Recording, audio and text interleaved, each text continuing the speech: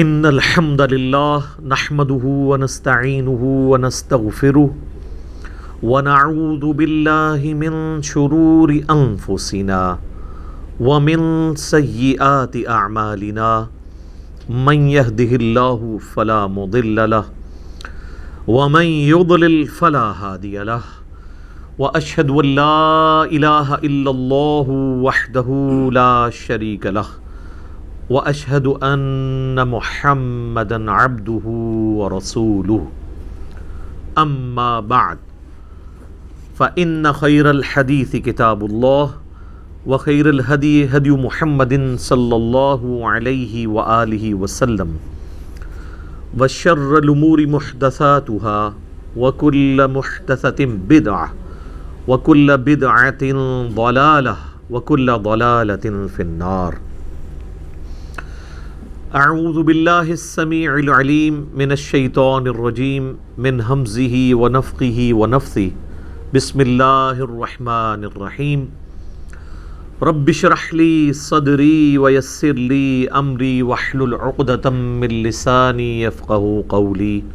بسم اللہ الرحمن الرحیم ان اللہ وملائکتہ یصلون علی النبی یا ایہا الذین آمنوا صلوا علیہ وسلموا تسلیما. اللہم صلی علی محمد وعلی آل محمد کما صلیت علی ابراہیم وعلی آل ابراہیم انک حمید مجید.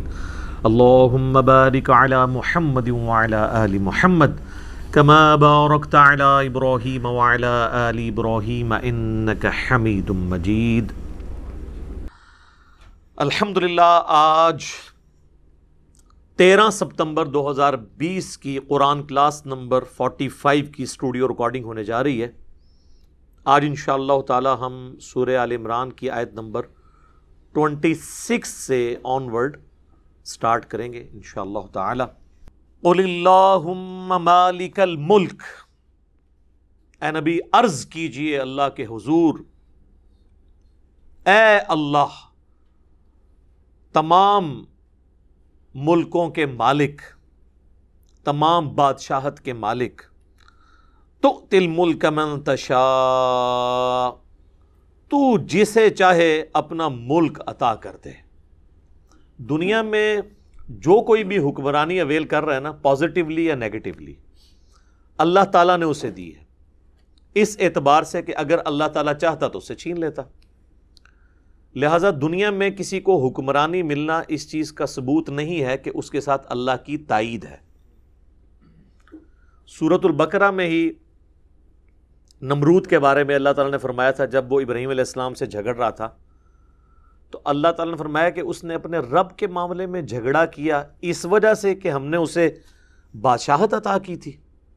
تو فرعون کو بھی بادشاہ اللہ نے بنایا، نمرود کو بھی اللہ نے بنایا، اور سیدنا ابو بکر، عمر، عثمان و علی کو بھی اللہ نے بنایا. لیکن زمین آسمان کا فرق ہے. سیدنا سلیمان بن داود علیہ السلام کو اللہ نے بادشاہ بنایا، لیکن اس بادشاہت میں اور فرعون کی بادشاہت میں فرق ہے. لہٰذا کسی کو ملوکیت مل جائے، بادشاہت مل جائے، اس بات کا ثبوت نہیں ہے کہ اللہ کی تائید ہے اس کے ساتھ.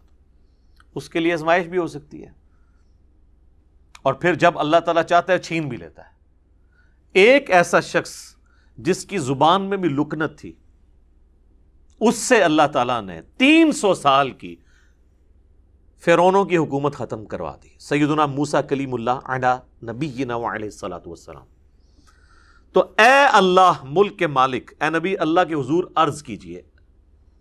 اب یہ اس زمانے میں آیات نازل ہو رہی ہیں جب نبی علیہ السلام کو کوئی بادشاہت، کوئی دنیاوی سٹیٹس اس اعتبار سے حاصل نہیں ہے، اور پھر اللہ تعالیٰ نے آپ علیہ السلام کو دنیاوی طور پہ بھی ایک عروج عطا فرمایا.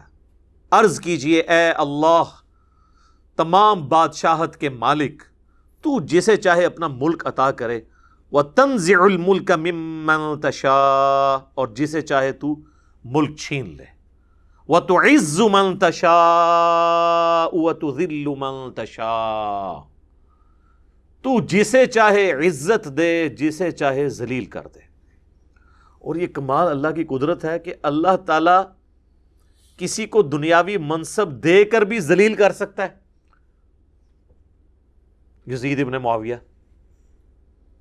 اور کسی سے دنیاوی منصب لے کر اسے محروم کر کے بے سر و سامانی کی حالت میں پورا گھرانہ لٹا کر، دنیاوی طور پہ تو یہ نیگیٹو شمار ہوتی ہیں چیزیں، عزت دے سکتا ہے. حسین ابن علی علیہ السلام. تو عزت اور ذلت کا معیار کسی کو سٹیٹس، دولت، عہدہ حاصل ہونا نہیں ہے، بلکہ اللہ اس کے لیے کیا فیصلہ کرتا ہے. فقر میں بھی عزت مل سکتی ہے، اور دولت اور منصب میں بھی ذلت اور رسوائی مقدر ہو سکتی ہے. میرا خیال ہے ہمارا ملک پاکستان تو اس چیز کی نمائندہ مثال ہے کہ یہاں پہ حکمرانوں نے جو تھوڑی بہت عزت اگر ان کی تھی بھی نا، تو حکمرانی میں آ کے وہ بھی عزت گنوا دی. تو کسی کو سٹیٹس ملنا عزت اور ذلت کی دلیل نہیں ہے. ہاں یہ بھی ہو سکتا ہے کہ اللہ تعالیٰ کسی کو دنیاوی منصب دے اور اس کے ذریعے اس کی عزت میں اضافہ کر دے. سیدنا عمر بن عبدالعزیز کیسے اس ایک ماحول کے اندر، جب کہ ہر طرف گمراہی نے پنجے گاڑے ہوئے ہیں، حکومتیں جو ہیں انہوں نے دین کی تعلیمات کو پامال کیا ہوا ہے، اس میں ایک شخص حکمران بن جاتا ہے حادثاتی طور پہ. آج میرا ٹاپک نہیں، آپ میرا یوٹیوب پہ کلپ دیکھ لیں سیدنا عمر بن عبدالعزیز کے اوپر. صرف 38 سال کی عمر ہوئی ہے ان کی. میری اس وقت 43 ہونے والی ہے. 38 سال کی عمر میں وہ فوت بھی ہو چکے ہوئے تھے اور رہتی دنیا پہ اثرات چھوڑے. 99 ہجری میں خلیفہ بنے اور 101 ہجری میں ان کو زہر دے کر آل امیہ نے ہی شہید کر دیا. لیکن آتی دنیا کے اوپر انہوں نے اثرات چھوڑے ہیں کہ یہ بھی ایک حکومت کا سٹائل ہو سکتا ہے. بیدک الخیر، خیر سارے تیرے ہاتھ میں ہے، تو ہی خیر کا مالک ہے. انک علی کل شیء قدیر، بے شک تو ہر چیز کے اوپر قادر ہے. اچھا، اسی آیت کا ایک ٹکڑا ہے جو ہمیں عربی میں تو یاد ہو یا نہ ہو، پنجابی میں، اردو میں لوگ بول دیتے ہیں وَتُعِزُّ مَن تَشَاءُ وَتُذِلُّ مَن تَشَاءُ. اردو میں بولنے میں تو ٹھیک ہے، لیکن یہ اس کی پروننسیشن یہ نہیں ہے. وَتُعِزُّ مَن تَشَاءُ وَتُذِلُّ مَن تَشَاءُ، کیونکہ یہ بڑی والی مد ہے، یہ مد کھینچنا لازم ہے. اردو میں چل جاتا ہے. تولج اللیل فی النہار، تو داخل کرتا ہے رات کو دن میں. وتولج النہار فی اللیل، اور دن کو داخل کرتا ہے رات میں. اچھا، اس میں بھی اشارہ موجود ہے کہ زمین گول ہے، کیونکہ اس طرح گریجولی داخل ہونا وہ اسی صورت میں ممکن ہے کہ جب کوئی چیز گول بھی ہو اور گھوم بھی رہی ہو. ادروائز ایک موومنٹ میں ود رسپیکٹ ٹو زمین سورج کی یہ چیز پاسبل نہیں ہے.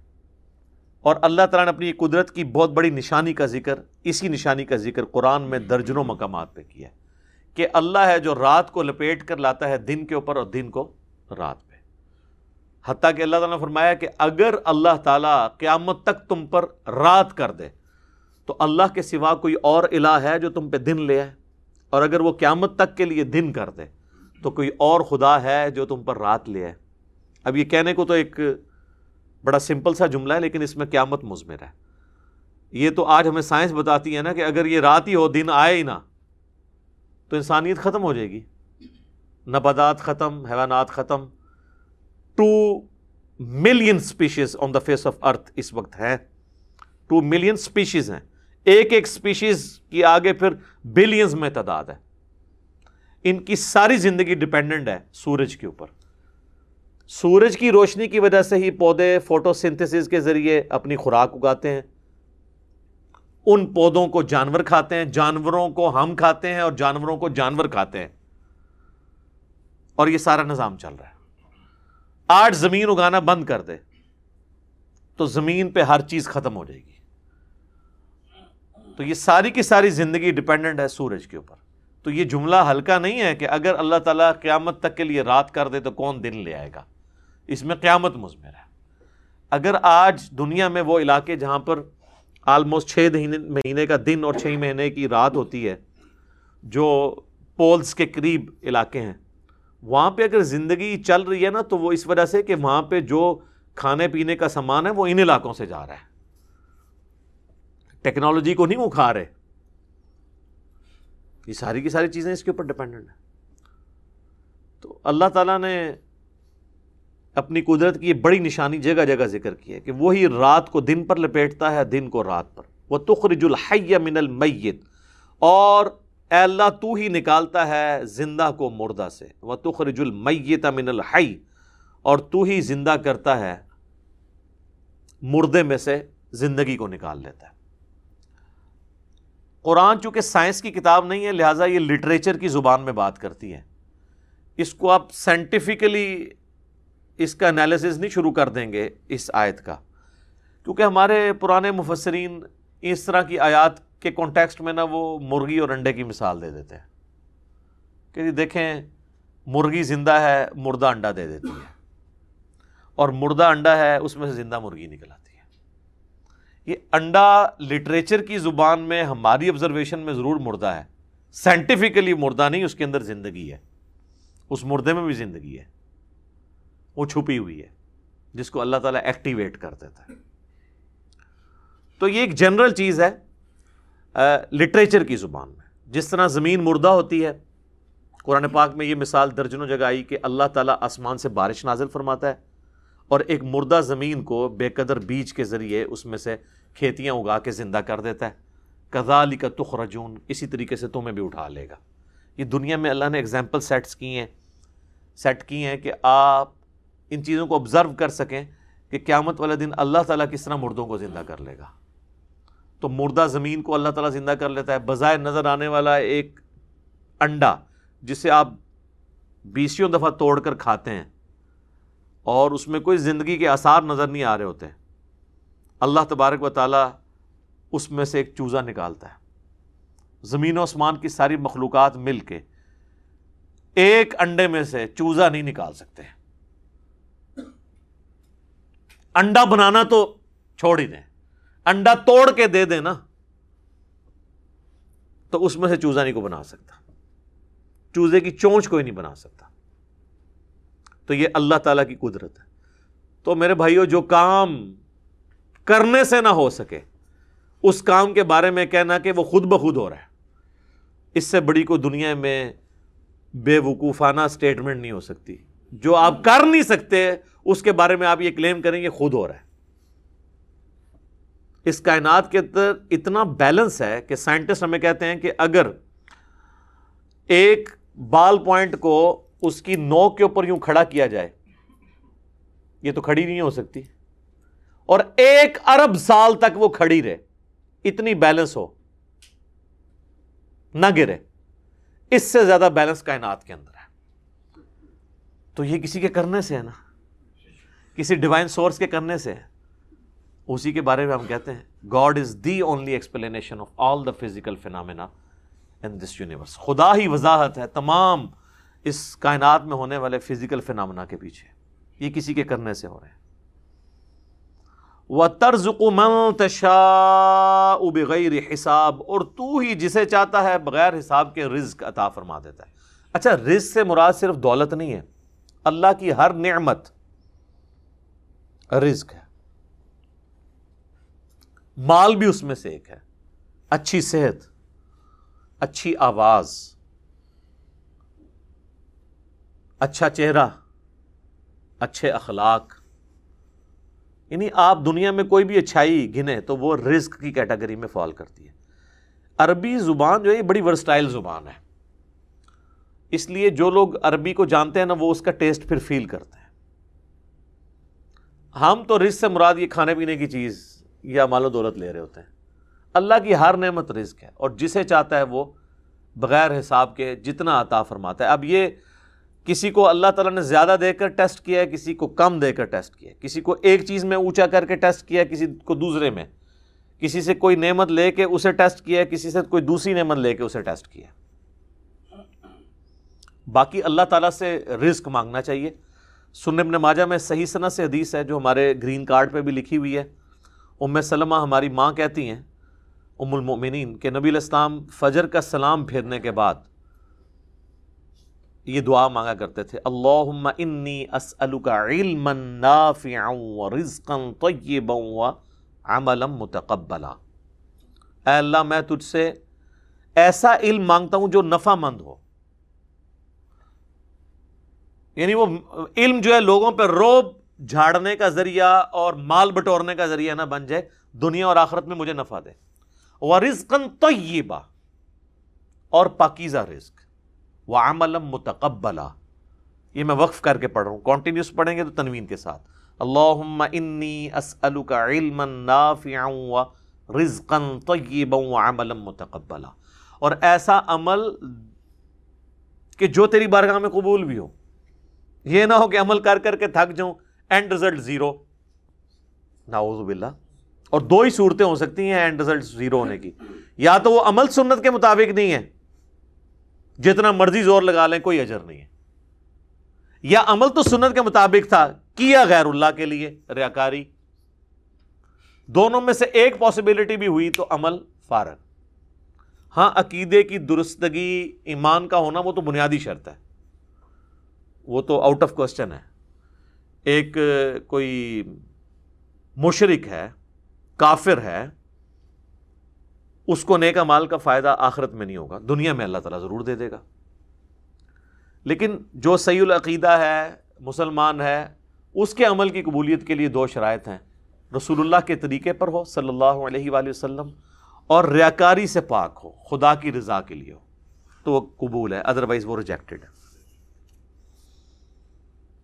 سنن ابی داؤد میں ایک حدیث ہے کہ مولا علی رضی اللہ تعالیٰ عنہ علیہ السلام کے پاس کوئی مقروض شخص آتا ہے تو اس کو مولا علی ایک دعا سکھاتے ہیں، اور وہ کہتے ہیں یہ دعا مجھے رسول اللہ نے سکھائی تھی صلی اللہ علیہ وسلم، اور آپ نے فرمایا تھا اگر کسی کا پہاڑوں پہاڑ بھی قرضہ ہو نا تو وہ اتر جائے گا، بشرطے کہ اس کی نیت صحیح ہو، اتارنے کی ہو بھی۔ تو اللہم اکفنی بحلالک عن حرامک، اے اللہ میرے لیے حلال کے رزق کو کفایت والا کر دے اور حرام سے بچاتے ہوئے۔ کتنی پیاری دعا ہے، یہ دعا یاد کریں، یہ آپ کو مشکات المصابیح کی دوسری جلد میں شروع میں دعاؤں والے چیپٹر میں مل جائے گی۔ اللہم اکفنی بحلالک عن حرامک واغننی بفضلک عمن سواک، اور مجھے اپنے فضل سے ہر چیز سے غنی کر دے، بس تو ہی میرے لیے کافی ہو جا۔ یہ دعا چھوٹی سی دعا ہے صحیح سند کے ساتھ۔ تو رزق کا مانگنا، رزق حلال کا مانگنا، اور اللہ کے سوا کسی کی محتاجی نہ ہو یہ دعا مانگنا، یہ نبی علیہ السلام نے ہمیں دعائیں تعلیم فرمائی ہیں۔ اب میرے بھائیوں بڑی اہم ترین آیت آ رہی ہے، سورہ آل عمران کی آیت نمبر 28۔ یہی وہ آیت ہے جس میں تقیہ کا ذکر ہے کہ کوئی شخص ایز اے لاسٹ ریزارٹ اپنی جان کو بچانے کے لیے یا دشمن کے شر سے بچنے کے لیے جبکہ وہ کمزور ہو تقیہ کر سکتا ہے۔ تقیہ کہتے ہیں چھپانے کو۔ ایک تو ہمارے جو اہل تشیع کے ہاں تقیہ ہے، انہوں نے اس میں بہت غلو کر لیا، اس کی اصل موجود تھی، لیکن یہ نہیں ہے کہ ہر معاملے میں تقیہ شروع ہو جائے گا۔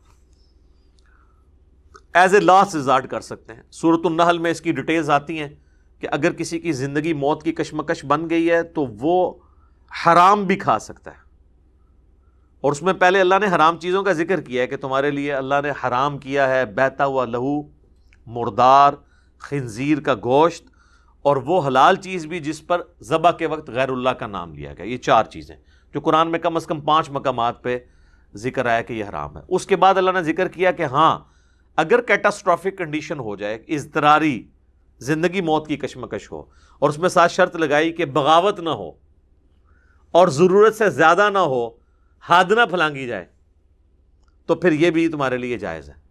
اور پھر اللہ تعالیٰ نے فرمایا کہ کلمہ کفر بھی اگر بولنا پڑ جائے، دل میں ایمان رکھتے ہو مجبوری میں جان بچانے کے لیے، تو یہ بھی جائز ہے، لیکن یہ صرف جواز ہے۔ افضل وہی ہے جو مسند احمد میں حدیث ہے، معاذ ابن جبل سے حضور نے کیا فرمایا تھا؟ اے معاذ، اللہ کے ساتھ شرک نہ کرنا، خواہ تمہارے ٹکڑے ٹکڑے کر دیے جائیں، تمہیں آگ میں جلا دیا جائے یا تمہیں سولی دے دیا جائے، شرک نہ کرنا۔ یہ ہے فتویٰ نہیں ہے، یہ تقویٰ ہے۔ فتویٰ وہی ہے کہ فتوے اور تقوی میں فرق ہے، ٹھیک ہو گیا۔ مسئلہ اور چیز ہوتی ہے لیکن اس میں تقوی والا پہلو جو ہے نا وہ ڈیفرنٹ ہوتا ہے۔ افضل پہلو یہی ہے کہ کمپرومائز نہ کیے۔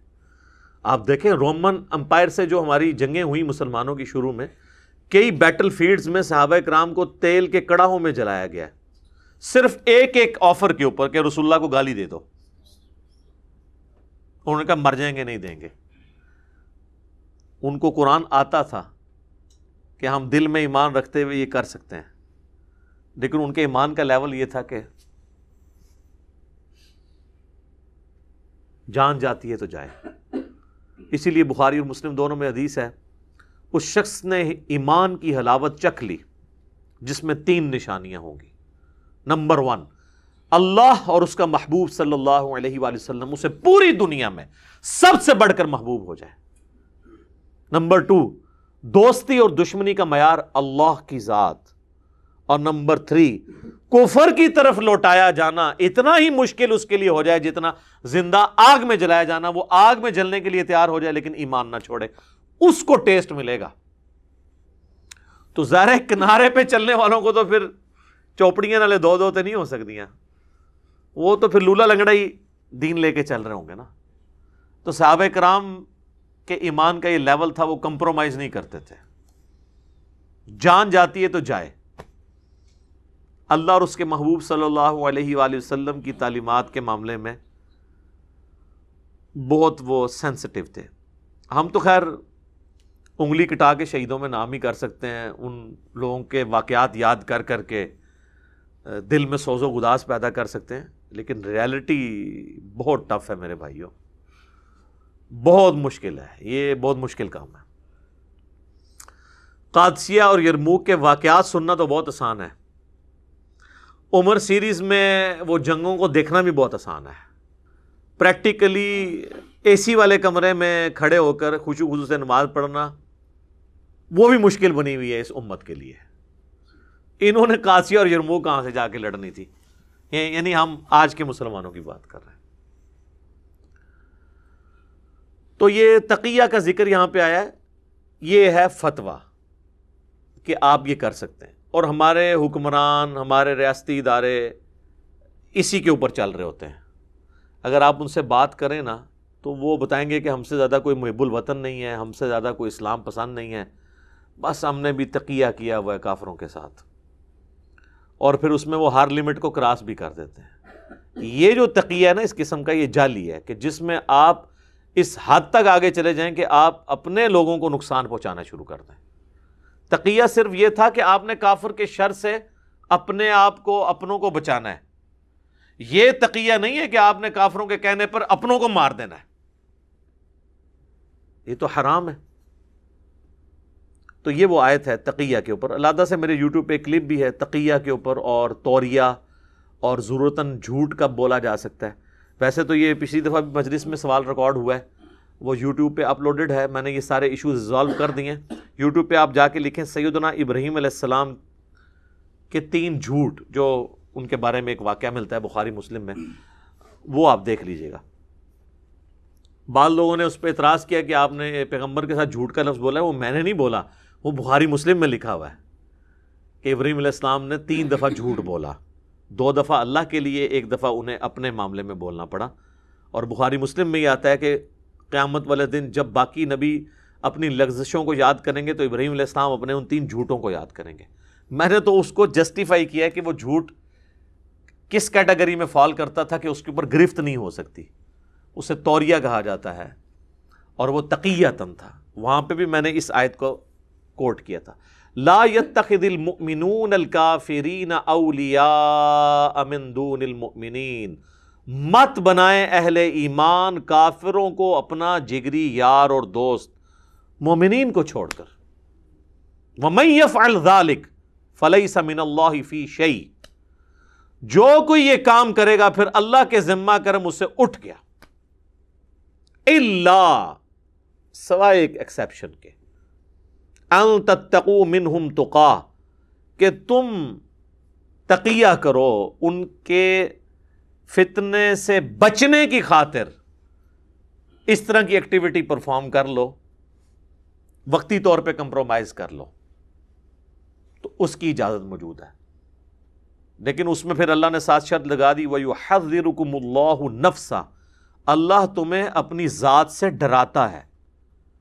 یہ نہ ہو کہ اب یعنی اس کی آڑ لے کر، جس طرح ہمارے کئی علماء کتا حلال کرنے کی کوشش کر دیتے ہیں، بات یعنی 10 ہوتی ہے تو 2 صفریں اور لگا کے اسے 100 بنا دیتے ہیں، 100 کو 1000 کو ملینز میں پہنچا دیتے ہیں۔ بھئی جتنی بات ہے بس اس لیول تک آپ اس کو کر سکتے ہیں، اور وہ بھی بڑی یعنی سوچ سمجھ کے۔ اسی طرح کی چیزوں کا سہارا لے کے پھر کبھی صلح حدیبیہ والے واقعات سنا کے ہمارا جو ایک ایکس ڈکٹیٹر تھا مشرف، پوری قوم کو بت بناتا رہا، اور وہ ناقابل تلافی نقصان پہنچا کے گیا ہے اس نیشن کو، کہ آنے والی ہماری نسلیں بھگتیں گی اس کو۔ وہ انہی چیزوں سے ہی لیتے ہیں نا، اور یہ صلح حدیبیہ، اچھا یہ کافروں سے صلح حدیبیہ کے لیے تیار ہو جاتے ہیں، اپنے جو پاکستانی ہیں ان کو کہتے ہیں جیلوں میں ڈالیں گے۔ مسلمانوں کے ساتھ ایٹیچیوڈ کیا ہے؟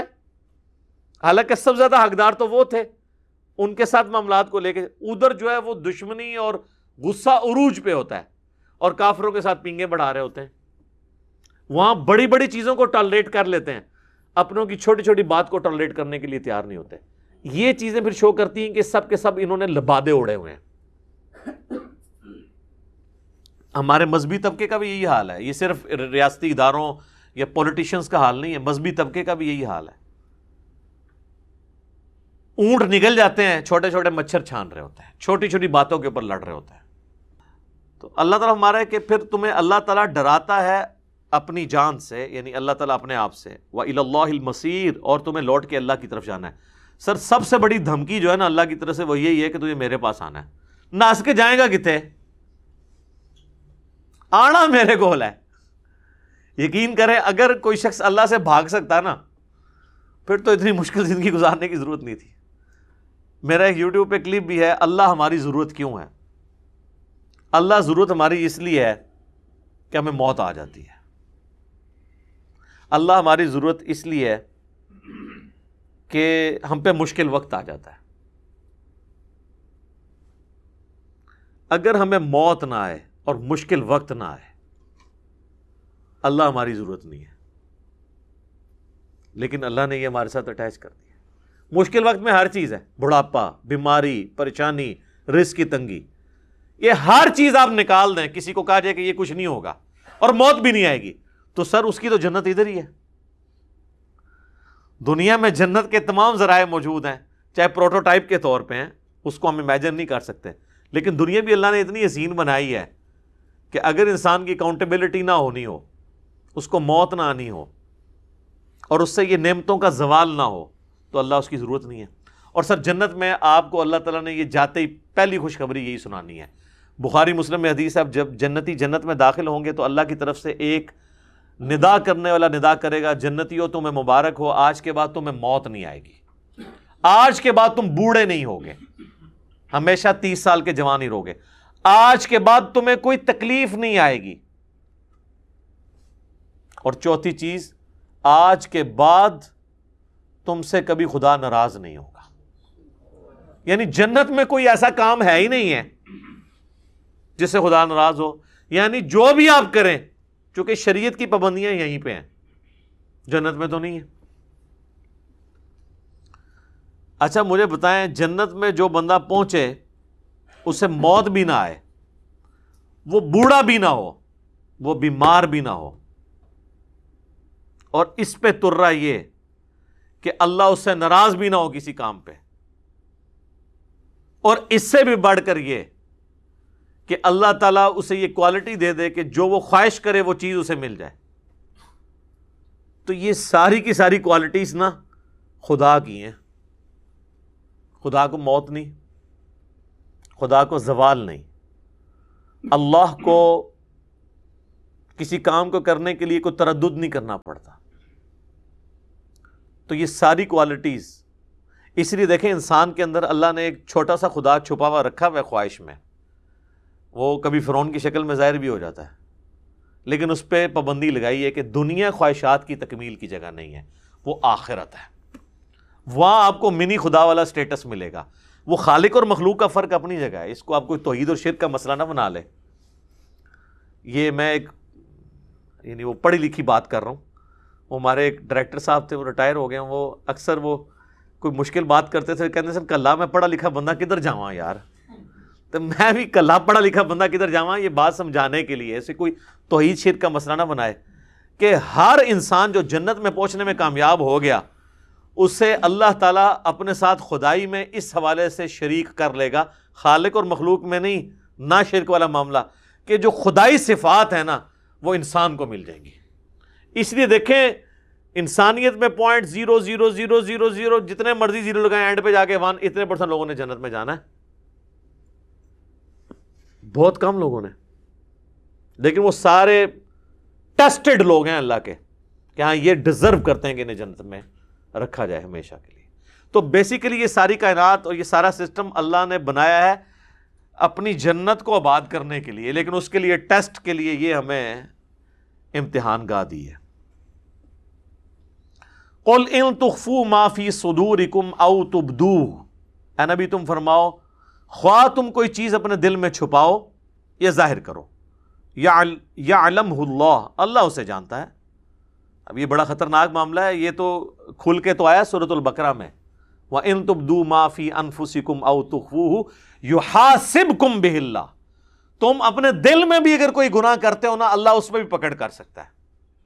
تو یہ ایک بڑا کریٹیکل ٹاپک تھا. میں نے اس کے اوپر جتنے دلائل ہیں وہ ڈسکس کر کے ایک آپٹیمل سولوشن دیا تھا. یوٹیوب پہ میرا کلپ پچھلے دنوں اپلوڈ ہوا ہے. کیا دل کے خیالات بھی گناہ کیوں ہیں؟ ویسے تو کہا جاتا ہے جی جب تک زبان پہ نہ لاؤ تو کوئی گرفت نہیں ہے. تو یہ اتنا سادہ معاملہ نہیں ہے. اس کو میں نے اس میں ساری احادیث ڈسکس کی تھی، کئی ایک احادیث بخاری مسلم سے اور آیات بھی. یہ ٹاپک یہاں پہ بھی اشارتاً وہی آ گیا. وَيَعْلَمُ مَا فِي السَّمَاوَاتِ وَمَا فِي الْأَرْضِ، اور اللہ جانتا ہے جو کچھ آسمانوں میں ہے اور جو کچھ زمین میں. وَاللَّهُ عَلَىٰ كُلِّ شَيْءٍ قدیر، اور اللہ ہر چیز پر قادر ہے. یعنی صرف علم نہیں رکھا ہوا، کنٹرول بھی ہر چیز پہ ہے. یہ کائنات بنا کے اللہ نے چھوڑ نہیں دی کہ اپنی مرضی سے چل رہی ہے.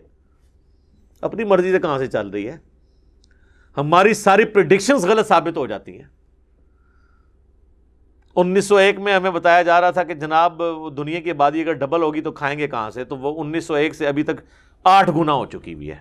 زمین نے اپنے خزانے اگل دیے. اور جی ٹیمپریچر، گلوبل وارمنگ ہو رہی ہے، ٹیمپریچر سر نیچے آنا شروع ہو گیا. اور جی اوزون لیئر پھٹ گئی ہے جناب، سکن کینسر ہو جائے گا. کورونا کی برکت سے وہ اوزون لیئر ریپیئر ہونے شروع ہوگی خود بخود ہی. کیسے اللہ تعالیٰ نے تطہیر کروائی ہے.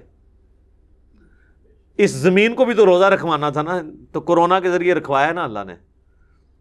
آپ ذرا سیٹلائٹ امیجز دیکھیں نا ووہان سٹی کے، کورونا سے پہلے اور بعد کے، تو آپ کو پتہ چلے گا کتنی پولوشن تھی تو کس طرح ختم ہوئی ہے.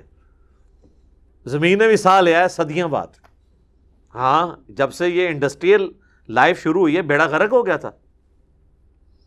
وہ اللہ کے اپنی ایک منشا ہے، وہ جس طریقے سے چاہے وہ، اس کے لیے تو کوئی مسئلہ نہیں ہے نا. یہ تو ہمیں پلاننگ کرنی پڑتی ہے نا. وہ تو جو بھی حکم فرماتا ہے نا اس کے لیے ہر چیز اس طرح پلان ہو جاتی ہے. سبحان اللہ وبحمدہ سبحان اللہ العظیم. آمین. یوم تجد کل نفس ما عملت، اس قیامت کے دن جو عمل بھی دنیا میں جس شخص نے کیا ہوگا وہ سب اپنے سامنے دیکھ لے گا. من خیر محضرا، اگر کوئی خیر کی ہے وہ بھی اپنے سامنے پا لے گا. وما عملت من سوء، اور اگر کوئی برائی کا کام کیا ہے وہ بھی دیکھ لے گا.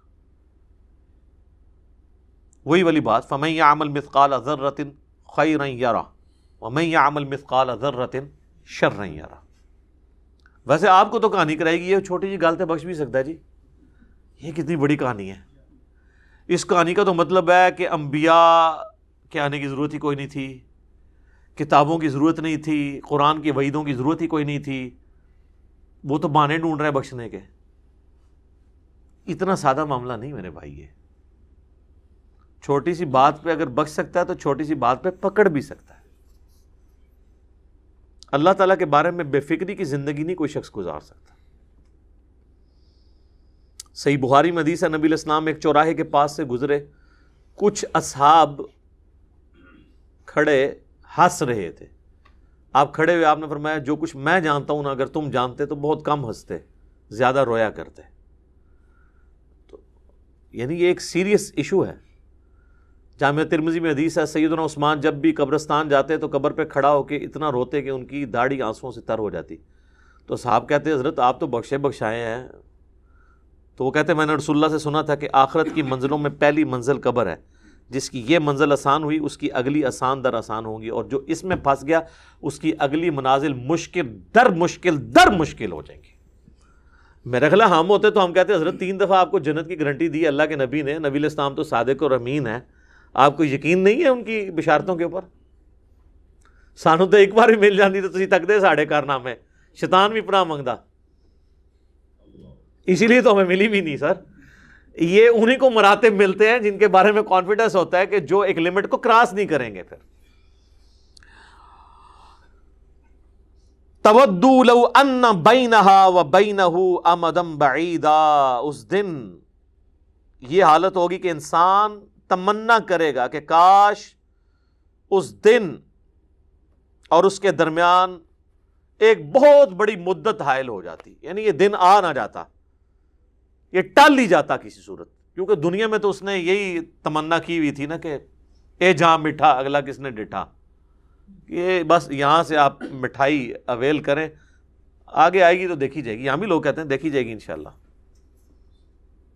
تو اللہ تعالیٰ ہمارا وہاں پھر یہ کہے گا کاش یہ دن نہ آتا میرے اور اس دن میں ایک لمبی مدت حائل ہو جاتی. وَيُحَذِّرُكُمُ اللَّهُ نَفْسَهُ، پھر وہی بات ریپیٹ ہوئی، اللہ تعالیٰ تمہیں اپنی جان سے ڈراتا ہے، ڈر جاؤ. وَاللَّهُ رَؤُوفٌ بِالْعِبَادِ، اللہ تعالیٰ اپنے بندوں پر مہربان ہے. اچھا ہو سکتا ہے آپ لوگ یہ مطلب لے رہے ہوں کہ خیر ہے کم چک کے رکھو، میں اینڈ تے معافی کر دینا. یہ رؤوف بالعباد کا مطلب نہیں. یہ اللہ تعالیٰ نے یہاں اپنی صفت کا ذکر کیا کہ اللہ اپنے بندوں پہ مہربان ہے کہ آنے سے پہلے ہی پیپر آؤٹ کر رہا ہے.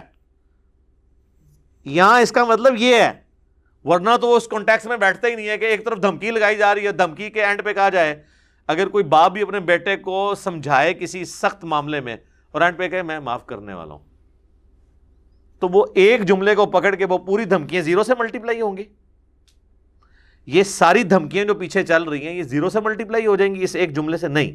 بیسیکلی اللہ طرف ہمارا ہے میں اپنے بندوں پر مہربان ہوں کہ میں اس مشکل وقت آنے سے پہلے اپنے پیغمبروں کے ذریعے اپنی کتابوں کے ذریعے تو میں ڈرا رہا ہوں کہ اس کی تیاری کر لو، پیپر آؤٹ کرتی ہے. یہ میری مہربانی ہے. اور دوسرا یہ بھی میسج ہے کہ اگر تم نے انسانوں والی زندگی گزاری پیغمبروں کی اطاعت کے ساتھ تو پھر میں اپنے بندوں پہ مہربان ہوں. میں کوئی فنیٹک نہیں ہوں کہ مجھے کسی کو عذاب دے کر مزہ آتا ہے، جس طرح کہ وہ یونان کے دیوتاؤں کے بارے میں تھا نا کہ وہ خون مانگتے ہیں، تو کبھی کوئی وہ لڑکی ذبح کر کے اس کے آگے پھینک دیتے تھے، کبھی کوئی کتا ذبح کر کے. ان کا تو خدا کا کانسیپٹ یہ تھا نا خدا خون مانگتا ہے. تو اللہ تعالیٰ مجھے کوئی، یہ تو قرآن پاک میں ایک اور جگہ اللہ تعالیٰ ہے کہ اللہ تعالیٰ تمہیں عذاب دے کر کیا کرے گا اگر تم شکر گزار بنو گے. اللہ فنیٹک نہیں ہے. اس سے بڑھ کے وہ آیت ہے سورہ الانعام کی، وَكَتَبَ رَبُّكُمْ عَلَى نَفْسِهِ الرَّحْمَةِ، تمہارے رب نے اپنے اوپر خود یہ لازم کر لیا کہ میں نے ہر حال میں رحم ہی کرنا ہے. اللہ تو اس کے لیے تیار ہے، لیکن اگر آپ دوسرے ٹریک پہ چڑھیں گے پھر نہیں، پھر اس کے عذاب کا کوڑا پڑے گا. وہ تو اللہ تعالیٰ نے قرآن میں جگہ جگہ کہا ہے کیا ہم اپنے نافرمانوں کو اور اپنے تابع فرمان لوگوں کو برابر کر دیں؟ کیسا بھونڈا حکم اللہ پہ لگاتے ہو کہ تم یہ کام نہیں کرتے ہو کہ تمہارے ماننے والے اور نہ ماننے والے، تمہارے اوبیڈینٹ اور تمہارے نافرمان، تم ان کو ایک لیول پہ نہیں ٹریٹ کرتے ہو، اور میں کائنات کا بادشاہ ہو کے اپنے ماننے والوں اور اپنے فرما بردار لوگوں اور نافرمانوں کو برابر کر دوں گا. ایسے نہیں ہو سکتا، کیونکہ اللہ کی ایک صفت عدل بھی ہے، یہ اس کے عدل کا تقاضا ہے کہ وہ دونوں کو برابر نہیں کر سکتا. ہاں ڈومیننٹ پہلو رحمت کا ہے۔ بخاری مسلم دونوں میں حدیث ہے، اللہ نے مخلوقات کی پیدائش سے پہلے اپنے پاس عرش پہ یہ عبارت لکھ لی تھی کہ میری رحمت میرے غضب پہ سبقت لے جائے گی۔ یہ اس کائنات کے لیے سب سے بڑی اگر کوئی خوشخبری ہے نا تو خدا کا یہ اپنے اوپر لازم کرنا ہے کہ میری رحمت میرے غضب پہ سبقت لے جانے والی ہے۔ یہ بیلنس بھی ہوتی تو بیڑا غرق۔ وہ قرآن میں سورہ فاطر کے اینڈ پہ ہے کہ اگر اللہ تعالیٰ لوگوں کو ان کی خطاؤں پہ پکڑتا تو زمین پہ چلنے پھرنے والا کوئی زیرو بھی نہ باقی بچتا۔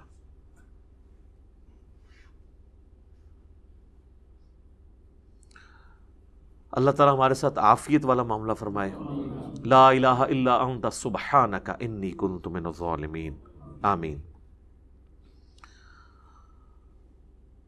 اب میرے بھائیوں، اگلی دو آیات قرآن حکیم کا اہم ترین مقام ہے، اور یہ مقام ہے جس پہ گھنٹوں بولا جا سکتا ہے۔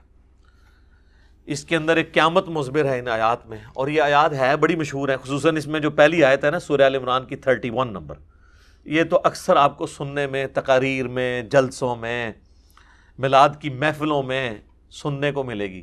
قل ان کنتم تحبون اللہ فاتبعونی، اے نبی تم فرماؤ کہ اگر تم اللہ سے محبت کرتے ہو تو میری اتباع کرو۔ یحببکم اللہ، پھر اللہ بھی تم سے محبت کرے گا۔ ویغفر لکم ذنوبکم، اور وہ تمہارے گناہوں سے درگزر فرما دے گا۔ واللہ غفور الرحیم، اور اللہ بخشنے والا مہربان ہے، رحم فرمانے والا ہے۔ اس میں یہ چیز فرمائی جا رہی ہے کہ اگر تم رسول اللہ کی اتباع کرتے ہو تو یہ ہے تقاضا محبت خداوندی کا۔ بیسیکلی یہ یہودیوں کے کانٹیکسٹ میں نازل ہوئی، وہ کہتے تھے ہم خدا کو مانتے ہیں، ہم خدا کے چہیتے ہیں، خدا سے محبت کرتے ہیں، تو نبی علیہ السلام کے ذریعے یہ بات کروائی دی کہ ان سے فرماؤ کہ قل ان کنتم تحبون اللہ، اگر تم کہتے ہو نا تم اللہ سے محبت کرتے ہو، فاتبعونی، پھر وقت کے پیغمبر کی پیروی کرنی پڑے گی۔ یحببکم اللہ، پھر تمہیں انعام یہ ملے گا کہ اللہ تم سے محبت کرے گا۔ تمہارا اللہ سے محبت کرنا کون سی بڑی بات ہے؟ اللہ کی ہستی تو اس قابل ہے کہ اس سے محبت کی جائے، بلکہ اللہ ہی ہے کہ جس سے محبت کی جائے۔ یہ اس چیز کی لذت وہ فیل کر سکتا ہے جسے خدا کا تعارف ہو جائے۔ اللہ ہی ہے کہ جس سے محبت کی جائے، لیکن اللہ تعالیٰ ہمارے اگر تم میرے نبی کی پیروی اختیار کرو گے تو پھر میں تم سے محبت کروں گا۔ یہ بڑی ڈگری ہے، کیونکہ یہی تو اصل ڈگری ہے۔ ہم سب کہتے ہیں غلامی رسول میں موت بھی قبول ہے، مزہ تو تب ہے جب رسول اللہ کہتے ہیں کہ ہاں میں بھی اس سے محبت کرتا ہوں، اور اسی کو آپ billions and trillions time multiply کر لیں تو خدا کا سٹیٹس پھر بھی نہیں ہو سکتا اس سے جو محبت ہونی چاہیے۔ والذین آمنوا اشد حبا للہ، اہل ایمان وہ ہیں جو شدید ترین محبت اللہ سے رکھتے ہیں۔ تو اللہ تعالیٰ فرما رہے کہ یہ کہتے ہیں نا کہ ہم اللہ سے محبت کرتے ہیں، تم فرماؤ اگر اللہ سے محبت کرتے ہو پھر تمہیں وقت کے پیغمبر کی اتباع کرنی ہوگی، پھر اللہ بھی تم سے محبت کرے گا اور تمہارے گناہوں کو بھی معاف کر دے گا۔ یہی وہ چیز ہے جو بخاری اور مسلم میں آئی ہے کہ کل میں اس شخص کے ہاتھ میں جھنڈا دوں گا جو اللہ اور اس کے رسول سے محبت کرتا ہے، اللہ اور اس کا رسول اس سے محبت کرتے ہیں۔ اور صحابہ کہتے ہیں کہ ہمیں پوری رات نیند نہیں آئی کہ یہ ڈگری کس کو ملنے والی ہے کہ اللہ اور اس کا رسول اسے محبت کرتے ہیں۔ ویسے تو پہلی ڈگری بھی بہت بڑی ہے، یعنی ہم دعویٰ تو کرتے ہیں ہم اللہ اور اس کے رسول سے محبت کرتے ہیں، میرے پاس اس محبت کا کوئی سرٹیفکیٹ ہے کہ اللہ مان لے کہ ہاں یہ مجھ سے محبت کرتا ہے، یہ کوئی چھوٹی بات ہے؟ اور اس سے بڑی بات ہے کہ اللہ کے ہاں میں بھی محبت کرتا ہوں، اس میں تو پہلی ڈگری آپ کو پہلے ہی مل جائے گی کہ اگر اللہ کہتا ہے میں تم سے محبت کرتا ہوں تو امپلائڈ ہے کہ محبت اسی لیے کر رہا ہے کہ میں بھی اس کو رسپانس کر رہا ہوں، اس سے محبت کر رہا ہوں۔ صحابہ کہتے ہیں ہم پوری رات سوئے نہیں، صبح نبی علیہ السلام نے مولا علی کو بلایا، انہیں آشوب چشم تھا، آپ نے مبارک لعاب ان کی آنکھوں میں لگایا، اپنے مبارک ہاتھوں سے زرہ باندھ کے روانہ کیا، اللہ نے فتح دے دی۔ مسلم شریف کے الفاظ ہیں، انٹرنیشنل نمبر کے مطابق 6222 نمبر حدیث ہے۔ حضرت عمر کہتے ہیں مجھے پوری زندگی کبھی خواہش نہیں ہوئی کسی منصب کی سوائے خیبر کے موقع پر کہ یہ کاش جو فضیلت ہے یہ مجھے مل جائے جو علی کو مل گئی۔ تو یہ سب بہت بڑی فضیلت ہے، یہ کوئی سوچ بھی نہیں سکتا۔ تو اللہ تعالیٰ مارا ہے کہ اس کے پیچھے اتباع. اچھا اتباع کو سمجھ لیں. اتباع کہتے ہیں محبت کے ساتھ پیروی کرنے کو. ایک ورڈ ہے عربی میں اطاعت, حکم ماننا. اتباع ہوتی ہے ایک سپرلیٹو ڈگری. حکم ماننا تو اس میں ہے ہی ہے. اتباع یہ ہے کہ بس اس چکر میں رہنا کہ میں جس سے محبت کر رہا ہوں یہ جو کر رہے ہیں میں وہ کرتا جاؤں, یہ بھی نہ انتظار کروں کہ مجھے حکم کر رہے ہیں. نہیں, اس سے میری اتنا انتہا درجے کی محبت ہو جائے کہ میں اس کی محبت میں سب کچھ کرنا شروع کر دوں. اور یہ صحابہ کرام میں خوبی تھی کہ رسول اللہ صلی اللہ علیہ وآلہ وسلم کی پیروی میں وہ اس درجے تک آگے جاتے تھے. بخاری میں اوپر تلے 10 احادیث ہیں. نافع کہتے ہیں کہ عبداللہ بن عمر اپنے سفر حج میں ان جگہوں پہ کھڑے ہو کر نماز پڑھتے تھے جہاں رسول اللہ کے ساتھ انہوں نے اپنے سفر حج میں پڑھی ہوئی تھی. حتیٰ کہ وہ کہتے ہیں ایک جگہ ایسی آئی کہ ایک جگہ مسجد بنی ہوئی تھی اور پاس ایک برساتی نالا تھا, اس پہ ایک پتھر رکھا ہوا تھا. عبداللہ بن عمر نے مسجد میں نماز نہیں پڑھی, اس پتھر پہ پڑھی اور کہا رسول اللہ نے یہاں پہ پڑھی تھی. اس وقت وہ مسجد نہیں تھی. مسند احمد میں یہاں تک آتا ہے کہ عبداللہ بن عمر ایک جگہ ایسی بھی رک گئے کہ آپ نے وہاں پہ پیشاب کیا اور کہا رسول اللہ صلی اللہ علیہ وسلم نے یہاں پہ کیا تھا. سر وہ بخاری مسلم کی حدیثیں پڑھے نا, بندے پہ رقت طاری ہو جاتی ہے کہ یار اتنی جگہ عبداللہ بن عمر نے کیسے یاد رکھی ہوئی تھی. اور وہ راوی نے بھی روایت کی ہیں کہ پھر ایک ایسا ٹیلا آیا, پھر ایک ایسا برساتی نالا آیا, پھر ایسا پہاڑ آیا. میں یار حیران ہو جاتا ہوں اس حدیث روایت کرنے والے بندے کو. اور عبداللہ بن عمر نے زندگی میں ایک دفعہ حضور کے ساتھ حج کیا ہوا ہے. اور آپ عبداللہ بن عمر سے یہ نہ سمجھیے گا کوئی لمبی سفید داڑھی نہ. رسول اللہ جب فوت ہوئے ہیں نا صلی اللہ علیہ وآلہ وسلم, اس وقت عبداللہ بن عمر کی جو عمر تھی نا وہ تھی آلموسٹ 21-22 سال. غزوہ احد کے موقع پر کہتے ہیں میں بدر میں مجھے پیش کیا گیا تو میں 14 سال کا تھا, حضور نے مجھے جنگ میں نہیں جانے دیا. احد میں 15 کا ہوا تو حضور نے اجازت دی. احد ہوئی ہے 3 ہجری میں, 3 ہجری میں وہ 15 سال کے تھے, تو آلموسٹ 7 سال اور کر لیں کیونکہ 11 کے شروع میں حضور فوت ہو گئے.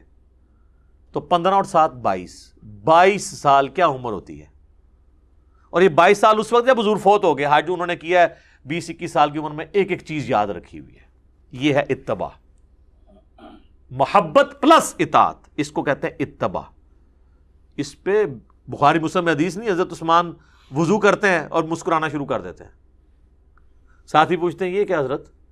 کہا حضور نے بھی ایک دفعہ اس طرح وضو کیا تھا تو مسکرا پڑے تھے. تو میں نے حضور سے بھی پوچھا تھا آپ کیوں مسکرائے؟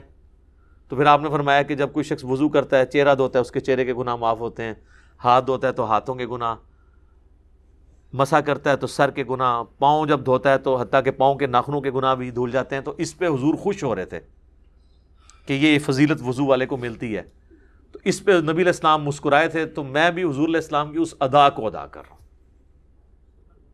یہ ہے, یہ اس کو کہتے ہیں اتباع. یہ وہ چیزیں جو obligatory نہیں ہیں, صرف محبت کے تقاضے ہیں. یعنی ہمیں تو کہیں نہیں کہا گیا کہ وضو کا ایک رکن یہ بھی ہے کہ آپ نے وضو کر کے مسکرانا ہے, لیکن یہ محبت کی فیلڈ ہے. لہذا یہ جو ایکسٹریم رویہ پایا جاتا ہے نا اہل حدیث کے ہاں, کہ وہ اس چیز کے اوپر, یا ایون دیوبند کے ہاں بھی, کہ وہ کہتے ہیں جی اصل چیز جو ہے نا وہ نبی علیہ السلام کے حکم کی پیروی ہے, اور وہ اس پہ اتنا زور دیتے ہیں کہ محبت والا ایلیمنٹ وہ بیک فٹ پہ کر دیتے ہیں. یہ ایکسٹریم رویہ ہے. اس کے اگینسٹ جو بریلوی اور شیعہ صرف محبت کے راگ لاپتے رہتے ہیں اور کرتوت انہوں نے کوئی ایک بھی کام پیغمبر والا نہیں کرنا ہوتا, اور وہ کہتے ہیں جی بس محبت ہوگی تو باقی کسی چیز کی ضرورت ہی نہیں ہے. وہ دوسری ایکسٹریم ہے. اسی لیے اللہ نے لفظ اتباع کا استعمال کیا ہے, محبت پلس اطاعت. سکی محبت نہیں تو سکے صرف گیٹ اپ اڈاپٹ نہیں کرنا. انتہا درجے کی عقیدت بھی, جس کے آپ کو نمونے نظر آتے ہیں نا. بخاری میں نہیں آتا صلح حدیبیہ کے موقع پر نبی علیہ السلام جب وضو کر رہے ہیں, صحابہ آپ کے وضو کا پانی نہیں نیچے گرنے دے رہے, ٹھیک ہے, اپنے جسم پہ مل رہے ہیں, حتیٰ کہ کسی کو نہیں ملتا وہ دوسرے سے لے کے مل لیتا ہے. اور یہ اس کے علاوہ بھی عام حالت میں بھی ہوتا تھا. جب نبی علیہ السلام کو تشت میں بڑے برتن میں وضو کروایا جاتا تھا, بخاری مسلم میں آتا ہے, تو حضرت بلال کہتے ہیں میں وہ جو پانی نیچے جمع ہوتا تھا نا, تو باہر لے کے جب نکلتا تھا تو صحابہ جھپٹ پڑتے تھے اس کے اوپر. یہ وہ تقاضے تھے جو محبت کے. لیکن اس طرح کی اب محبت ہماری نصیب میں نہیں ہے, کیونکہ رسول اللہ سامنے موجود نہیں ہے. ہمارا تو اب ٹوٹل زور دوسرے والے معاملے میں ہوگا, ٹھیک ہے, کیونکہ پھر اس کے ایکسٹریم رویہ ہے کہ لوگ جا کے اب قبر کی مٹی چاٹنا شروع کر دیں, حضور کی قبر پہ سجدے شروع کر دیں, تو وہ کام نہیں. رسول اللہ صلی اللہ علیہ وسلم کی زندگی مبارک جو دنیا کی گزرنے کے بعد, اب ان سے محبت کے تقاضے ذرا ڈیفرنٹ ہیں, کیونکہ آپ سامنے موجود نہیں ہے. خیر یہ اس ٹاپک کے اوپر گھنٹوں بولا جا سکتا ہے, یہ تو نہ ختم ہونے والا ٹاپک ہے. اور یہ وہ ٹاپک ہے کہ جس کے اوپر ہمیں بنیادی اختلاف امت کی اکثریت کے ساتھ ہے, کہ انہوں نے رسول اللہ کے مقابلے پر ایسی ہستیوں کو کھڑا کیا کہ ان ہستیوں کو پتہ چلے تو ان کے پاؤں کے نیچے سے زمین نکل جائے, کہ ان کی اطاعت کو انہوں نے رسول اللہ کے مقابلے پر واجب قرار دے دیا. یہ مقابلے پہ میں اس لیے لفظ بول رہا ہوں کہ ہم رسول اللہ کی واضح احادیث بتاتے ہیں, وہ کہتے ہیں نہیں ہمارے امام کا قول یہ ہے. میں کہتا ہوں امام حنیفہ, امام شافعی, امام احمد بن حنبل, امام مالک رحمہم اللہ اجمعین وعلیہم السلام اجمعین ورضی اللہ عنہم اجمعین, وہ کانپ اٹھے اس تصور کے ساتھ کہ ان کو رسول اللہ کے مقابلے پہ کھڑا کر دیا. صراحتاً احادیث آیات آنے کے باوجود. آپ یہ دیوبند کی تفسیر عثمانی اٹھا کے دیکھیں, وہ بحث کرتے ہیں کہ قرآن میں جو ہے وہ رضاعت کی مدت جو ہے, دودھ چھڑانے کی مدت جو ہے وہ 2 سال آئی ہے. پھر وہ سال لکھتے ہیں البتہ امام حنیفہ کا موقف ہے کہ 2.5 سال ہے. تو ہو سکتا ہے امام حنیفہ کے پاس بھی کوئی دلیل ہو. چلو حدیثوں میں تو کوئی کہہ سکتا ہے, کسی کو ایک حدیث پتہ چلی دوسرے کو نہیں پتہ چلی. جو مسئلہ قرآن میں آ گیا ہے اس مسئلے کے خلاف کسی اور امام کے پاس بھی کوئی دلیل ہو, پہلے تو ہم اس کو بھی ماننے کے لیے تیار نہیں کہ امام حنیفہ نے کہیں کہا بھی ہوگا کہ بھی قرآن کے خلاف 2.5 سال دودھ چھڑانے کی مدت ہے, کیونکہ امام صاحب تو ہمارے سامنے موجود نہیں ہے. جو جس کا دل کرے ان کی طرف منسوب کر دیں. چلو سپوز آپ کو پتہ بھی چل گیا, آپ تو کم از کم کریں. اور دوسری طرف آپ خود ائمہ کے اقوال سناتے ہیں کہ سارے اماموں نے کہا کہ ہماری کوئی بات کتاب و سنت کے خلاف ہو اسے دیوار پہ مار دو. اور ہم دیوار پہ نہیں مارتے, ہم بڑا احترام کرتے ہیں. ہم کہتے ہیں کہ جی یہ ان کی رائے تھی, قرآن و سنت کے خلاف ہے, ہم اس کو فالو نہیں کریں گے, ہمیں کہتے ہیں اماموں کے گستاخ ہو. تو یہ ایک ٹاپک, ایک بڑا کریٹیکل ٹاپک تھا. میں نے اس کو پورا پری پلان تیاری کر کے نا مسئلہ نمبر 197 ریکارڈ کروا دیا. آلموسٹ 2 گھنٹے کا HD کیمرے میں نے کئی ایک ایگزامپلس صحابہ تابعین تبع تابعین کی دکھائی ہیں کہ جب ان کے سامنے آیات احادیث آتی تھی وہ اعلانیہ طور پر اپنے بڑوں سے اختلاف کیا کرتے تھے, اور بڑے بھی ایسے تھے کہ وہ فوراً سر تسلیم خم کرتے تھے. خلفائے راشدین کی مثالیں میں نے پیش کی کہ ان کو کسی نے حدیث سنائی ہے, انہوں نے ڈیسیژن بھی کیا تو کہا بھائی نہیں غلطی ہوگی, ہم پیچھے ہٹ جاتے ہیں. اگر خلفائے راشدین کا یہ اسٹیٹس تو باقی کس کھاتے میں؟ باقیوں کو تو کوئی اوقات نہیں ہے ان کے مقابلے پہ, ہمارے مقابلے پہ نہیں. وہ میں نے کئی ایک واقعات بتائے ہیں, پھر اس کے بعد تابعین تبع تابعین میں بتایا. تو یہ ایک کریٹیکل آیت ہے. انشاءاللہ میں اس آیت پہ اگلی دفعہ بھی تھوڑی ڈسکشن کروں گا, اس کانٹیکسٹ میں کچھ احادیث بھی ڈسکس کروں گا. ایک حدیث میں آپ کو سنا دیتا ہوں, بخاری اور مسلم دونوں میں حدیث ہے. حضرت حسان ابن ثابت بیٹھے ہوئے مسجد نبوی میں اشعار پڑھ رہے تھے. حضرت عمر فاروق جیسا حکمران جن کی طبیعت میں بھی بہت گرمی تھی, ایکسٹروورٹ بھی تھے, سختی بھی تھی, وہاں سے گزرے اور رک گئے,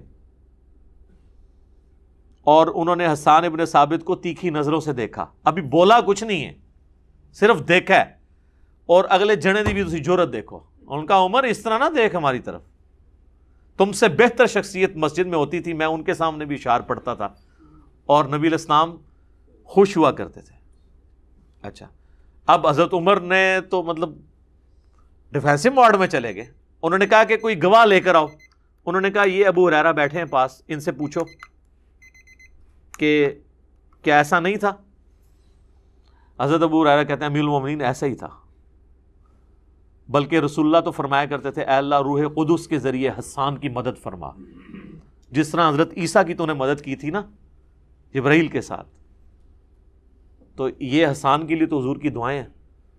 اس ایک واقعے میں کئی چیزیں پوشیدہ ہیں, نمبر 1 یہ کہ صحابہ کو پتا تھا کہ دین کا ماخذ کتاب و سنت اللہ رسول ہے، اس کے بعد سب برابر ہیں.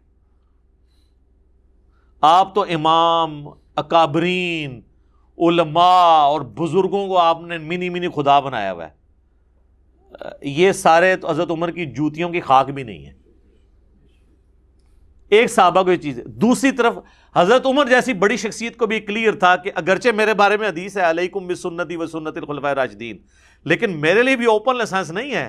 جہاں میں بھی ڈیویٹ ہوں گا پھر میری سنت نہیں مانی جائے گی، رسول اللہ کی بات مانی جائے گی. یہ بڑی بات ہے نا. تیسرا، اختلاف رائے کو گستاخی نہیں سمجھا جاتا تھا. علمی طریقے سے آپ اختلاف کریں، اگلا بندہ ایکسپٹ کر لیتا تھا کہ یار بات جینون کی ہے، اس نے مجھ سے غلطی ہوئی ہے، وہ بیک فٹ پہ چلے جاتا تھا.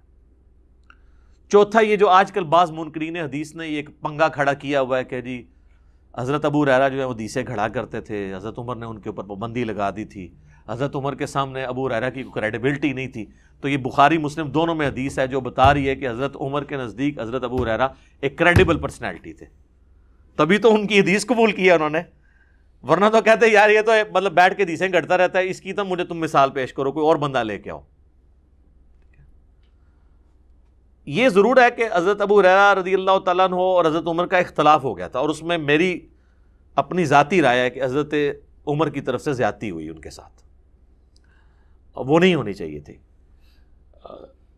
تو وہ ایک واقعہ اس طرح کا جس کی وجہ سے وہ ان کو جو گورنر بنا کے بھیجا تھا، تو ان کا وہاں پہ اللہ نے برکت دے دی. تو حضرت عمر آپ کو پتا ڈسپلن کے سخت ہے، انہوں نے کہا کہ تو جب گیا تھا تیرے پاس اتنی بکریاں تھیں، اتنی بکریاں کہاں سے آ گئی ہیں، لگتا ہے خرد برد کی ہے. تو وہ پیٹتے رہے کہ بھئی اللہ نے مجھے دی ہیں. یہ تو آج بھی آپ کسی فارم ہاؤس میں چلے جائیں ذرا پوچھیں نا، 5 بکریاں ہوں، اللہ تعالیٰ برکت ڈالے تو 2 سالوں میں کہاں سے کہاں وہ پہنچتی ہیں.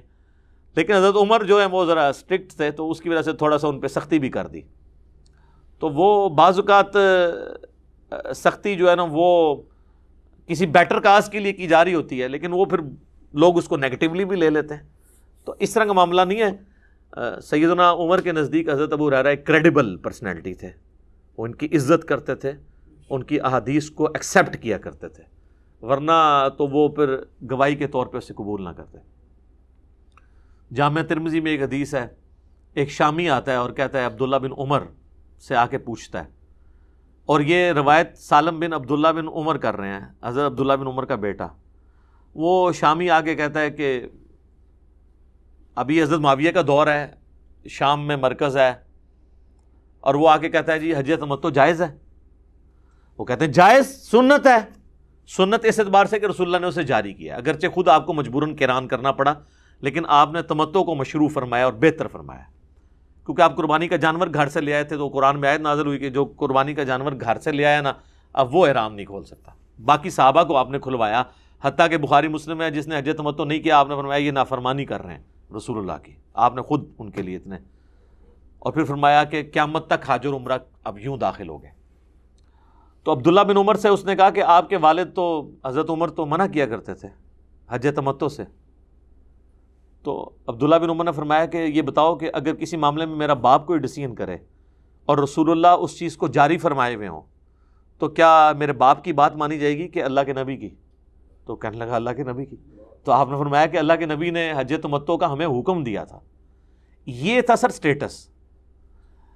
باپ بھی ہے، خلیفہ راشد بھی ہے، محبت بھی ہے، عقیدت بھی ہے، سٹیٹس بھی ہے، لیکن اللہ اور اس کا رسول ٹاپ پرائورٹی. یہ وہ ایشو ہے جس کے وجہ سے ہم سمجھتے ہیں کہ تقلید کو واجب کر کے امت کو مصیبت میں ڈالنا اور ایک ان کے اوپر عذاب مسلط کر دینا کہ اب امت یہ چوائس کرے کہ ہم نے رسول اللہ کے دین پہ چلنا ہے یا کسی بزرگ بابے کے دین پہ. بزرگ بابوں کو آپ ایکسپرٹ اوپینین کے طور پہ لیں، جس طرح آج بھی ہم بڑے بڑے علماء کے ایکسپرٹ اوپینین لیتے ہیں، بس اسی لیول پہ ان کو رہنے دیں. ان کی کلی پیروی، آنکھیں بند کر کے اطاعت کرنا، یہ ان کو سٹیٹس نہیں دیا جا سکتا. اور اس کے کانٹیکسٹ میں اسی آیت کو کوٹ کیا جاتا ہے، قل ان کنتم تحبون اللہ فاتبعونی یحببکم اللہ. اور یہ آیت اسپیسیفکلی یہودیوں کے بارے میں نازل ہوئی ہے، لیکن ہمارے بریلوی بھائی میلاد کے جلسوں میں یہ آیت پڑھتے ہیں، لہٰذا ان کی وہ ڈاکٹرین ختم ہو گئی کہ جو یہودیوں کے بارے میں آیات ہیں مسلمانوں پہ نہیں آپ فٹ کر سکتے. تو وہ ہمیں ہی سنا رہے ہوتے ہیں نا. تو ہم یہ کہتے ہیں قرآن کی آیات آفاقی ہیں، جسے فٹ اسے گفٹ. اس پہ میرا مسئلہ اور نمبر 154 بھی ریکارڈڈ ہے. سبحانک اللہم و بحمدک، اشہد ان لا الہ الا انت، استغفرک و اتوب الیک، وما علینا الا البلاغ المبین. جزاکم اللہ خیر.